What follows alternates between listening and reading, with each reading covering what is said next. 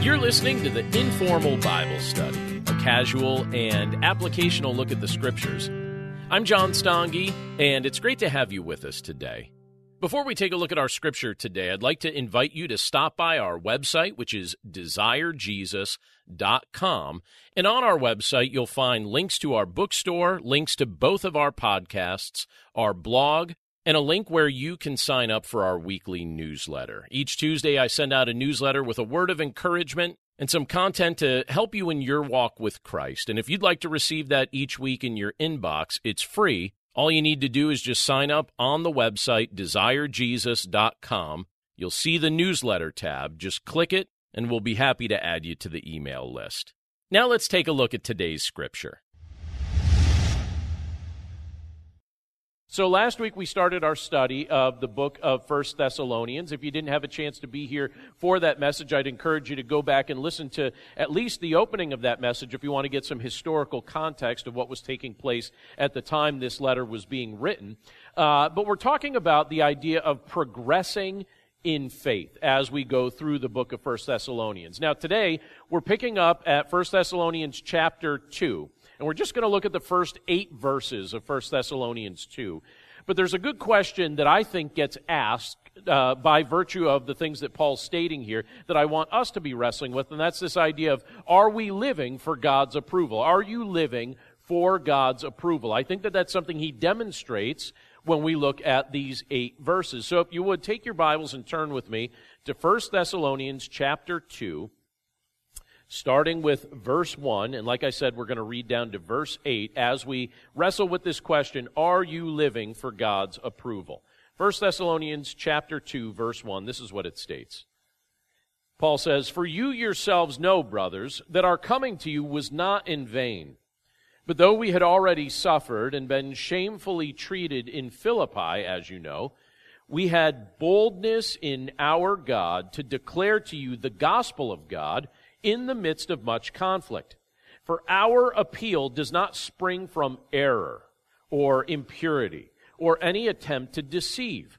But just as we have been approved by God to be entrusted with the gospel, so we speak, not to please man, but to please God who tests our hearts. For we never came with words of flattery, as you know, nor with a pretext for greed. God is witness. Nor did we seek glory from people, whether from you or from others, though we could have made demands as apostles of Christ. But we were gentle among you, like a nursing mother taking care of her own children. So, being affectionately desirous of you, we were ready to share with you not only the gospel of God, but also our own selves, because you had become very dear to us." Let's pray.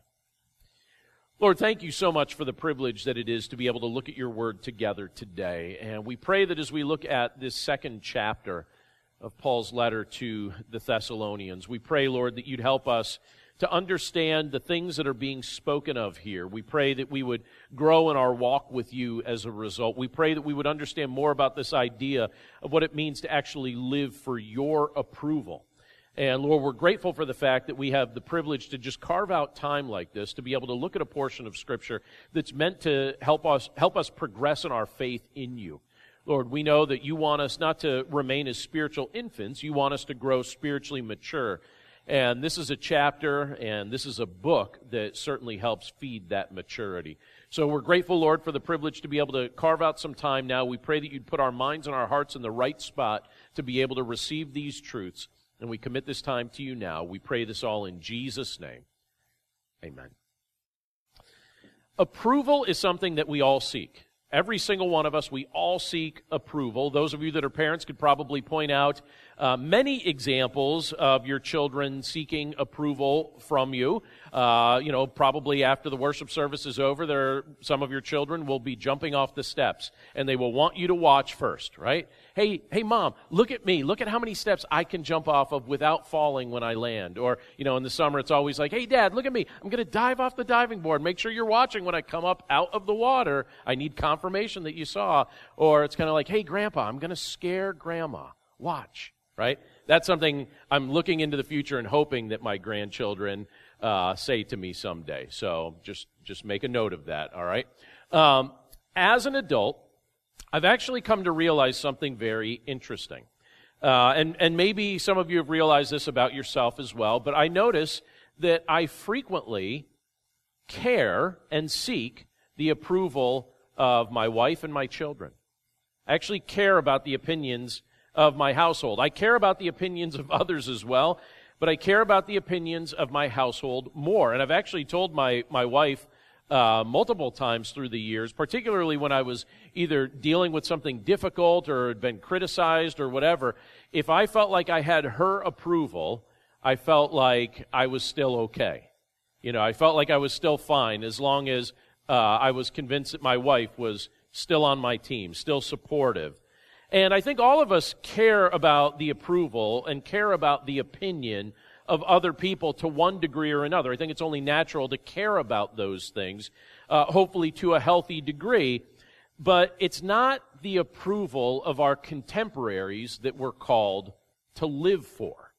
That's not to be the driving force that motivates our life. Yes, the approval of people we care about, it certainly is nice. It's certainly kind. It could be affirming and encouraging. But it's not really what we're called to live for. In fact, when you look at what Scripture teaches us, it teaches us that God's approval is what matters most. His approval matters most. And so here, you have Paul and you have Silas. They had been preaching in Thessalonica. They had gone to that city. They had been preaching there. And while they were preaching there, they dealt with some considerable opposition. Now, this wasn't new to them. They had dealt with opposition elsewhere as well. And we'll talk about this in just a moment. But their ministry, even in the midst of this opposition, it produced converts. And there were plenty of people in the city that noticed that their ministry was producing converts, and they disliked that immensely. And so in an effort to discredit Paul and Silas, their critics would really try to very diligently slander them. And my understanding is that their thought was probably, hey, if we could discredit the people that have brought this message, we could therefore discredit the message. We could cast doubt on the message of the gospel, and maybe then those that seem inclined to believe the message of the gospel won't believe it if we can discredit the messengers who came and brought it. And so that takes us to the chapter that we're at today, the scriptures that we just read a moment ago. And in 1 Thessalonians chapter 2, and we're just looking at the first 8 verses today. We'll pick up at verse 9 next time. But you have Paul addressing some of the accusations that were brought against him and against those that were serving alongside him. And in doing so, I think he gives us a fantastic glimpse of what it looks like to live for God's approval. And there's actually, there's certain portions of Scripture that when you come to them, you can look at them as a mantra for how you choose to live your life. This is one of them. This is one of those Scriptures that when you look at it, you can look at it and say, all right, this is the kind of guy I want to be. This is the way I want to live. These are principles that I don't want to just hear once and then let them kind of mingle in my head for a moment and then forget. I don't want to forget this stuff. This is the type of stuff that really can be a code of ethic, a code of living that you have the Apostle Paul talking about here as he demonstrates what it looks like to live for God's approval. And based on this text, what we're looking at today, I want to suggest a few questions that I think would be helpful for us to be asking ourselves if we want to determine whether or not it's God's approval we're trying to live for. And one of the questions is this: how are you measuring what it means to succeed? So just think about the question for a second before I reread verses 1 and 2. How are you measuring what it means to succeed? Probably all have some sort of metric we're using, right? Well, look again at those first 2 verses. There it says this: "For you yourselves know, brothers, that our coming to you was not in vain. But though we had already suffered and been shamefully treated at Philippi, as you know, we had boldness in our God to declare to you the gospel of God in the midst of much conflict." Now, I enjoy reading the thoughts of many prolific authors. At any given time, I used to joke that I had 10 books going at any given time.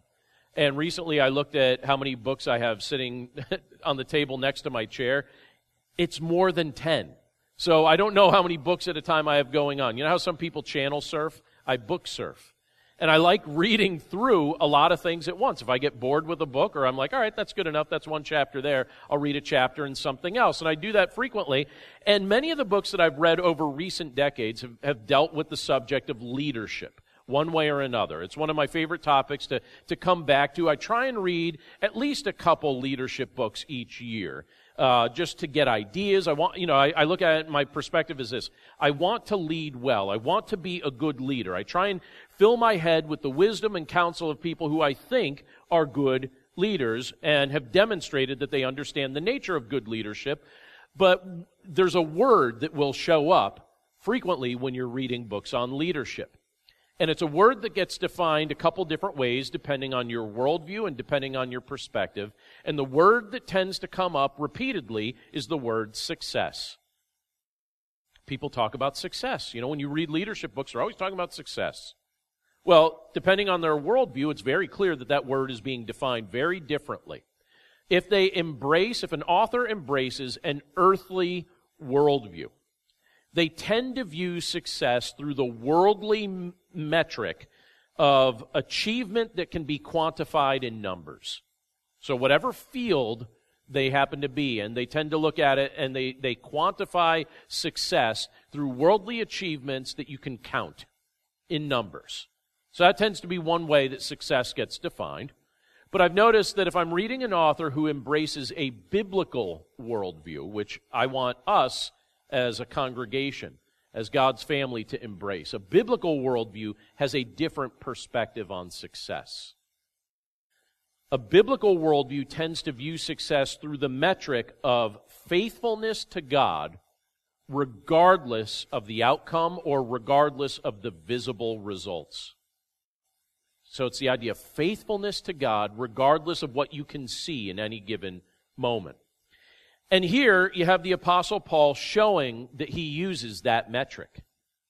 You know, Paul measured success by the metric of faithfulness to God that was producing spiritual fruit.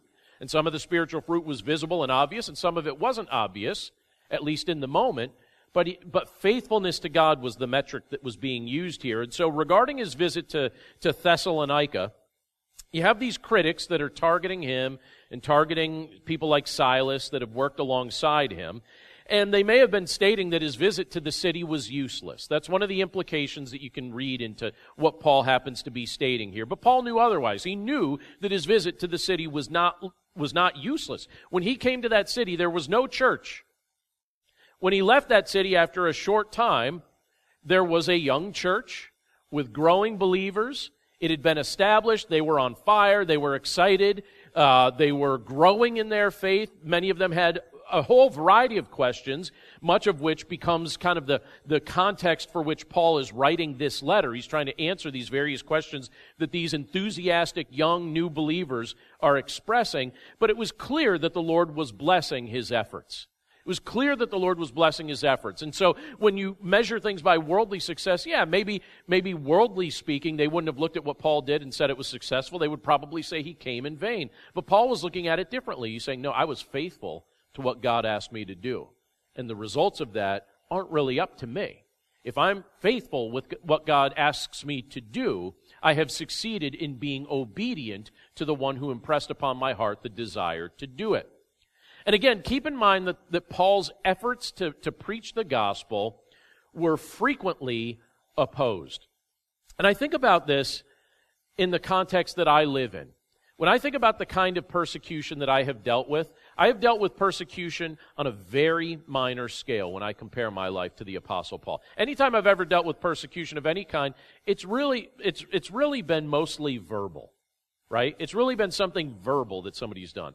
As of yet, still young enough that maybe this will change, but as of yet, I haven't been beaten when I've shared the gospel. I haven't been threatened with my life. I haven't experienced those things. But here you have the Apostle Paul having a very different experience as he's preaching the gospel. He mentions that he and Silas were treated shamefully when they did so in the city of Philippi. Are you familiar with what happened to the Apostle Paul and Silas while they were in Philippi preaching the gospel? Do you remember what took place there? You don't have to turn there, but at some point, if you just want to make a note, it's recorded in the book of Acts, chapter 16. And in Acts chapter 16, we're told that the authorities stripped off their garments, beat them with rods, threw them in prison, and locked their feet in stocks for preaching the gospel. Stripped off their clothes, beat them with rods, threw them in prison, locked their feet up in stocks. But even in the midst of that experience, many people in the city of Philippi came to faith in Christ, including the jailer. The jailer and his family came to faith in Christ. And the seed of the gospel was bearing fruit, and Paul was measuring success by his faithfulness to the Lord's calling on his life, not on whether or not the cities that he visited threw him a parade or made things easy for him. That was not how he was measuring success. So, as we're wrestling with this, as we're trying to think about, all right, what does it look like to live a life that seeks God's approval? Let's start where Paul starts in this portion of Scripture. How are we measuring what it means to succeed? When you look at your life, do you ever beat yourself up and say, I thought I'd do this, and I thought I'd do this? When we beat ourselves up about those things, aren't we measuring life and its value by worldly metrics? When you're beating yourself up about all sorts of things that you thought would be the case at this age and thought would be the case at this age, it's like, oh, really? What standard of measurement are you using? Most likely a worldly standard. If you're measuring your life by whether or not you are obedient to the Lord's leading on your heart as He spoke to you, as a much healthier metric by which to measure success. If you could say, yes, I've spent decades listening to the voice of God. When the Lord spoke to me, I answered and I said yes. I think that's a very successful life. Whether or not the worldly metrics that typically get used to measure success line up, that stuff doesn't really matter. Faithfulness to God is what matters. And you have the Apostle Paul demonstrating that he got that. And so he was able to proceed even in the midst of being beaten, even in the midst of being thrown in prison, because he wasn't measuring success by whether or not they threw him a parade. He was measuring success by whether or not he was listening to what God said, if he was faithful to God. Something else, another question that I want us to ask in reference to what Paul brings up in this chapter is this: have you examined your motives for what you're doing? So again, this idea of living for the approval of God. I think the follow-up question now is, have you examined your motives for what you're doing? Look at verses 3 through 5. You can tell Paul had done some self-examination. He says, "For our appeal does not spring from error or impurity or any attempt to deceive, but just as we have been approved by God to be entrusted with the gospel, so we speak, not to please man, but to please God who tests our hearts. For we never came with words of flattery, as you know, nor with a pretext for greed. God is witness." Now, one of the most common ways people in every era are deceived is through false teachers who are trying to obtain money. In Paul's era, there were actually people who would travel place to place as false teachers trying to fleece people of their money. They would try and build trust with people and then fleece them. So they would only stay a short time wherever they were going, because eventually, if you stay too long and you're a false teacher, what ends up happening is you get found out. People discover what your life is really like. And so these false teachers would go place to place, they would deceive people, they would get money from the people, and then they would move on to another place where unsuspecting people could be deceived. That was happening all over the place during that particular era. There were some people that had learned to watch for that because it kept happening so much. And by the way, in our era, it's still taking place. And in fact, some people might be able to argue that it might be happening even more now, because in our era now, we have many forms of media that can be exploited and all sorts of things like that people could utilize to spread their false teaching and fleece people. And so it may actually be happening more now than it was even happening during Paul's era, but it was certainly happening during Paul's era as well. And Paul's motives for going to the city of Thessalonica, even though his critics were comparing him to false teachers that would come around and try and fleece people, his motives for going there were not tied to dishonesty. So even though you have people in that community who don't like Paul, they don't like Silas, and they don't like the message of the gospel, they're likely trying to portray Paul's motives in a bad light, Paul explained that those accusations failed to understand the motivation for his preaching. those that were making those accusations against him did not understand what motivated him or what motivated Silas. Paul stresses here he wasn't motivated by error. He wasn't motivated by impurity. He wasn't motivated by deception. He wasn't motivated by pleasing man. He wasn't motivated by greed. These were not things that motivated the Apostle Paul. Those are the type of things that motivate many people. But that wasn't what motivated him. In fact, this is my own thinking here as far as kind of like a testimony to this. I think you can tell that wasn't what motivated by Paul by at least three different things. I think the scars on his body testify to the fact that that's not what motivated the Apostle Paul. I think his arrest record shows you that is not what motivated the Apostle Paul. And I also think his willingness to fund much of his ministry through the trade of tent making. Many of you know that he was involved in the trade of tent making, and he would fund most of his ministry through tent making. I think those are three testimonies that show that Paul wasn't motivated by dishonest gain or greed. I think those things help they validate the accuracy of Paul's claim. But people are motivated by all sorts of things. Are you familiar with the name Ernest Shackleton? Does anyone know that name? You get a bonus point if you are. All right, so every head shook no, unless I'm missing somebody. All right, Ernest Shackleton. I don't expect us to know who he is, but he was an Antarctic explorer. He is probably the most famous Antarctic explorer, which just shows how not famous explorers, and it's like everyone's like, I don't know, who is that? So he was at one point planning an expedition. Would you think, I complain about like a hint of snow that we would get, right? I can't imagine agreeing to go and explore, either of the poles. You pick, north or south. I don't think I want to go visit either of the poles, right? But, he was putting together an expedition and he needed men to help him. So he actually decided to take an ad out. And the following ad once appeared in a London newspaper. I'm just going to read it. It's very brief. His budget must have been very small, all right? This is all the ad said. He said, men wanted for hazardous journey, small wages, bitter cold, long months of complete darkness, constant danger, safe return, doubtful. That's all the ad said. And he signed it, Sir Ernest Shackleton, Antarctic explorer. And amazingly, thousands of men responded to that. Thousands. He had thousands of response to that. People who were eager to sacrifice everything so that they could finally, for once in their life, have a meaningful adventure. Right? They just will sacrifice everything. People are motivated by all sorts of things. We're motivated by things that sometimes I think would surprise us. And, you look at what Paul states in this passage. He knew that the Lord would test the motives of our hearts. You believe that, don't you? The Lord tests the motives of our hearts. And it was clear that the Lord was pleased to entrust the message of the gospel to the Apostle Paul, and Paul continued to proclaim it earnestly without fear of the harm that might come to him at the hands of his detractors. He was motivated to make it known. He was motivated to let people know about the joy that they could experience if they finally had a relationship with Jesus Christ who had come to save them.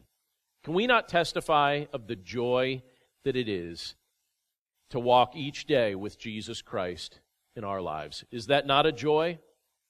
And when you experience that joy, don't you feel motivated to share that with people? Don't you feel motivated? Doesn't that just exude from your personality and exude from your words and just kind of drip off your life in all sorts of areas? You could see that in the Apostle Paul. There's something in us. The Holy Spirit, He makes it clear to us. He even makes it clear to unbelievers, I believe, when someone's telling the truth and when they're not. And I think sometimes when you're in the back of your head wondering if someone's telling the truth, I think that's the Holy Spirit nudging you in certain areas, that's true and that's false. And I think He even does that favor in certain contexts for unbelievers.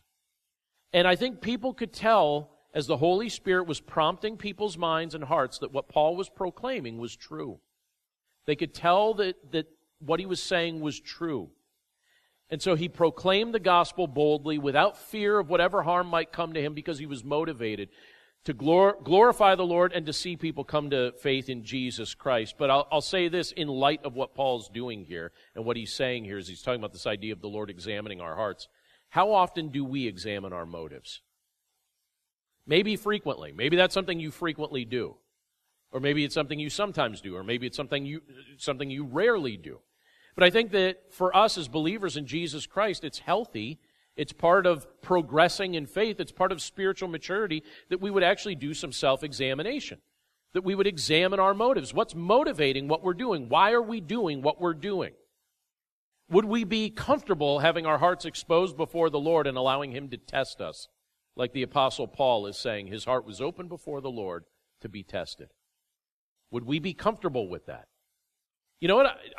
Are you familiar with Psalm 139? I'll show you a scripture here from that in just a second. When my wife and I were dating, we both decided that we would memorize Psalm 139, and we would quote it back and forth to each other. And there's a verse in Psalm 139 that I want to point out to us here. And it's from Psalm 139, verses 23 and 24, and it says this. Now think about this in light of examining our motives, all right, and what motivates us. Search me, O God, and know my heart. Try me and know my thoughts, and see if there be any grievous way in me, and lead me in the way everlasting. What do you think about that couple of verses, those two verses? Is this something we would pray to the Lord? If it's not something you've ever prayed to the Lord, I'd actually encourage you to pray it to Him. Even if you don't feel ready to fully pray it, just get past whatever hang-up is there, whatever hesitation is there. It's so liberating to just get to a spot where you can say, like David says in Psalm 139, search me, O God, and know my heart. Just search me, right? Try me. Some translations say test me, right? Try me and know my thoughts. See if there be any grievous or offensive way in me. Expose it. Like, let it be known to me. Help me to see it. And as you make it clear, lead me in the direction I'm supposed to go. Lead me in the way everlasting. Lead me in that way so I'm not going in a direction that dishonors you. So you have Paul demonstrating that his motives were pure, that his heart had been tested. But that's something that's preached more than just in 1 Thessalonians 2. You see it here in Psalm 139. You see it elsewhere in Scripture. As men and women who claim to follow Christ, we should have hearts that are open to Christ in all respects. Lord, search me and know me. Third question I want us to ask today as we look at 1 Thessalonians 2, and that's this. Are you seeking glory for yourself? Are you seeking glory for yourself? Let me reread verse 6 of 1 Thessalonians 2. It says, nor did we seek glory from people, whether from you or from others, though we could have made demands as apostles of Christ. So the Lord's created us to give Him glory. All aspects of our lives should be focused on doing that very thing. Now, in the early church, the Apostle Paul had been granted authority as an apostle. He had seen the risen Christ. He had been trained by Jesus directly. And that took place even before Paul began his church planting ministry. And you could read more details about that in Galatians chapter 1 if you read from verses 11 down to verse 17. That shows you a picture of what Paul, how his training was done and how the Lord appeared to him and trained him directly, the Scripture teaches. But Paul did not use the authority that he had as an apostle. He didn't use that authority to try and make demands. He didn't use that authority to try and strut around as if he was like a big deal. He also didn't use his experience with Christ as a means through which he could try and maybe obtain glory for himself. He didn't go around bragging about these things. He testified to their truth.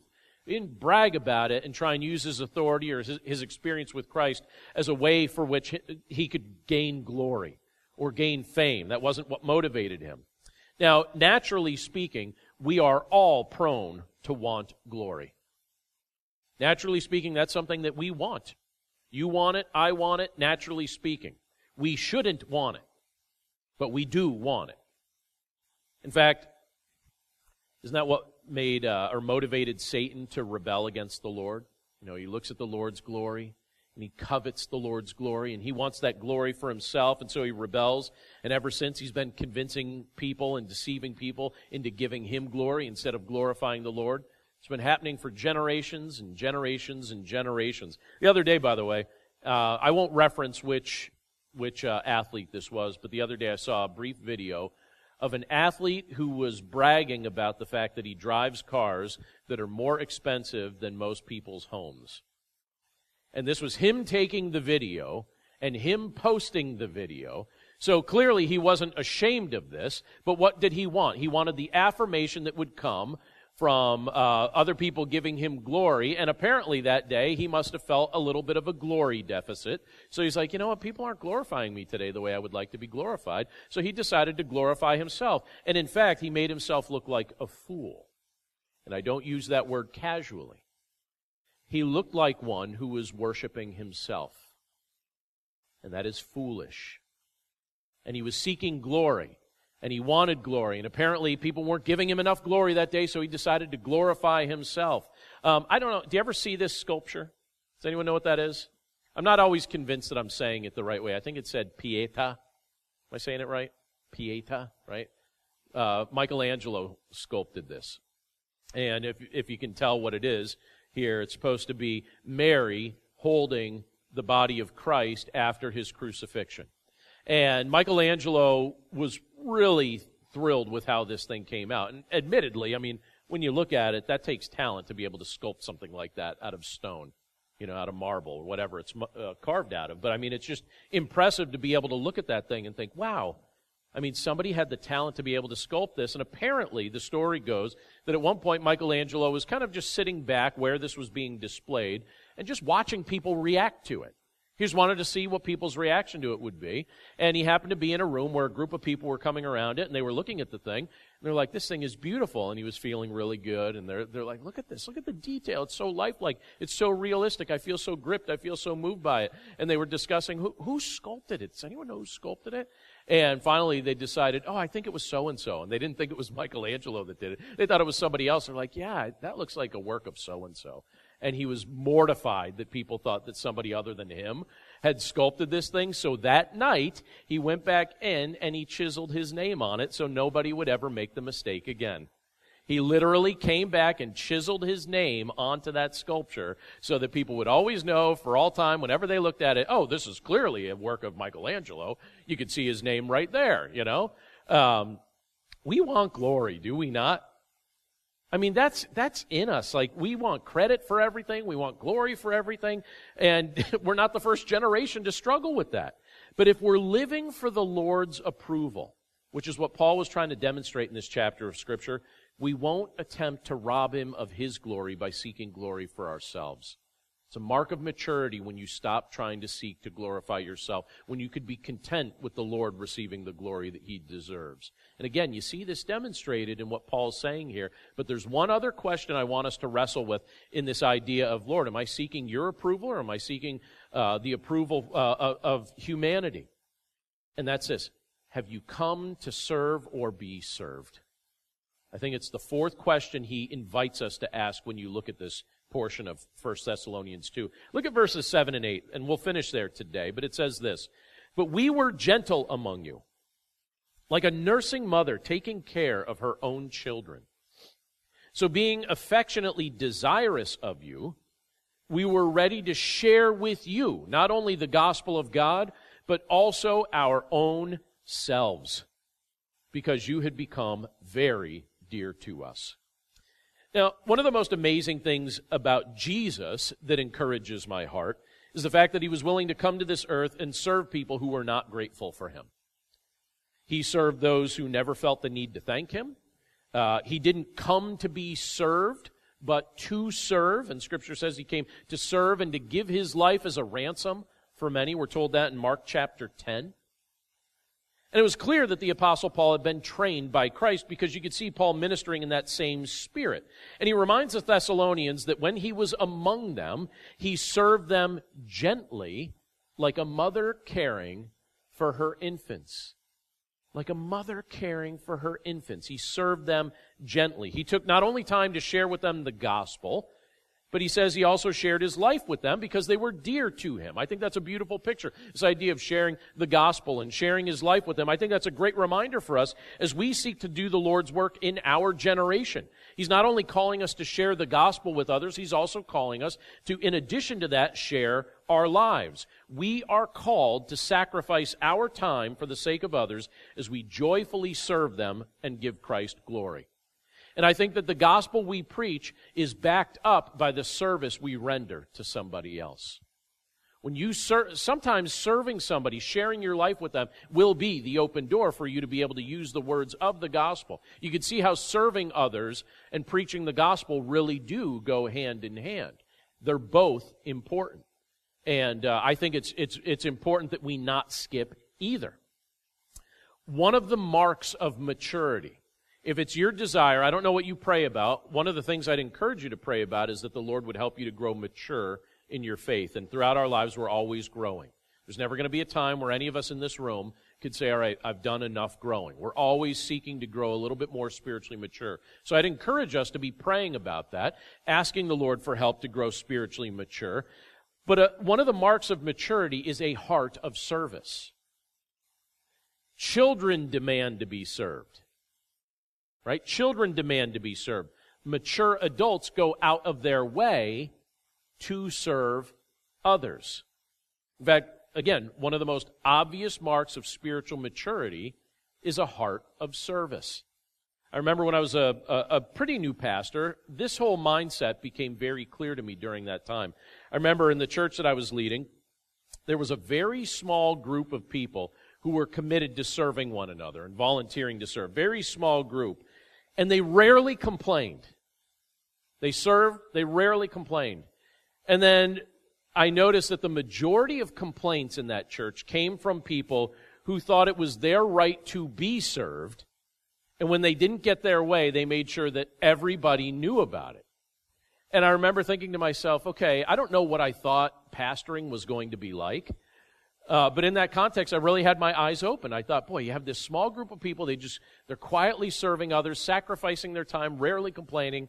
And then you have this other group who just kind of sit around waiting to be served and then complaining about their service. I'll never forget, it was a snowy morning with real snow, not what we got this morning. I remember it was a snowy morning. And right before the worship service, there was a man in the church who took the time to shovel out the walkways so that people could, walk in without slipping. It was it was a significant amount of snow. He was out there for quite a while before the worship service began. And then there was somebody who got dropped off at the curb, and I think she stepped in some slush or something that was on the road part, and complained loudly about the slush that she stepped in. And her comment was, "Who cleans these walks?" And in my mind, I was like, not you, It's like, not you. You complain about it. You don't clean them, And you look at that and you think, all right, well, doesn't it force us to wrestle with the thought, when you look at a portion of Scripture like this, have you come to serve or have you come to be served? One of the marks of spiritual maturity is a heart that says, for Christ's glory, I'm going to serve somebody else, even at great personal cost of my time or effort or energy or resources. I'm going to do it for Christ's glory. So let me say this as we finish up. As men and women who have been transformed by Jesus Christ, we're called to live for God's approval. It's this big thought that you can see the Apostle Paul conveying in this portion of Scripture. The way we measure success, the motives for what we're doing, the glory that we give, and the manner in which we serve should all reflect the heart of Christ who lives within us. I think that's the message this portion of Scripture is trying to convey. And I think that's something that we can internalize as a mindset or a mantra for how we choose to live our lives in order to glorify Him. Let's pray. Lord, thank you so much for the privilege to be able to look at this portion of your word today and to wrestle with the things that you bring up to us in it. Lord, we recognize that the manner of living that's being displayed here, this Christ-like example that you had inspired the Apostle Paul to demonstrate, that was not the example that he was seeing from his detractors in Philippi and Thessalonica. And it's not the kind of example that many people in our day even embrace. But it is an example that gives us a glimpse of your heart. And so, Lord, we know that it's your desire that we live for your approval. And Lord, so often we want to measure our lives by worldly standards, and we end up depressing and discouraging ourselves when we do that. Everything in this world seems like we quantify it in numbers, one way or another. Either this sort of thing has to happen by this age, or this amount of something needs to be in our bank account, or this achievement needs to be reached by this season of life, or this is the amount of kids you're supposed to have, and this is too many, and this is too little, and all sorts of things, Lord, that we look at and we find ourselves sometimes buying into that and forgetting the fact that you're asking us to really start thinking about what does it look like to be faithful to you in every context you place us in. And Lord, all our lives look a little different. But the theme that should be running through the hearts and the lives of each and every one of us is a theme of faithfulness to you, where we seek to give you glory, because you've transformed our thinking through your Son, Jesus Christ. So, Lord, thank you so much for doing that. And thank you for the reminders that we're given from a portion of Scripture like this that really just lays it out there for us. Lord, help us to repent of the things that we've adopted into our mindset that really aren't examples of your standard. Lord, we pray that worldliness, as it tries to creep into our mind and into our living and into what we value, we pray, Lord, that you would expose it as you search our hearts, and we pray that by your grace that you would lead us in your way, the everlasting way, so that that would be the path that we walk and the path that we take. Lord, we're just so grateful for the privilege to be able to carve out some time like this where our minds and our hearts can be fed these instructions from your word and this example and these thoughts from your word. We're so grateful for how it counteracts the programming that sometimes we receive from all the base standards around us. Thank you, Lord, for resetting that for us. And thank you for the privilege that it is to walk with you as you have chosen to walk with us, as you guide us and as you direct us and as you're leading us. We pray that by your grace we would live a life of service that glorifies your name as we're motivated by what motivates you. And we pray this all in Jesus' name. Amen. Thanks again for listening to this episode of the Informal Bible Study. As I mentioned at the start of the episode, we'd invite you to stop by our website, which is desirejesus.com. And if you're not on our newsletter list, be sure to click the link to sign up right there on the front page of the website. But that's it for us today. Thanks again for listening. We hope you have a wonderful day and a wonderful week, and we look forward to catching up with you again right here next Monday. Take care.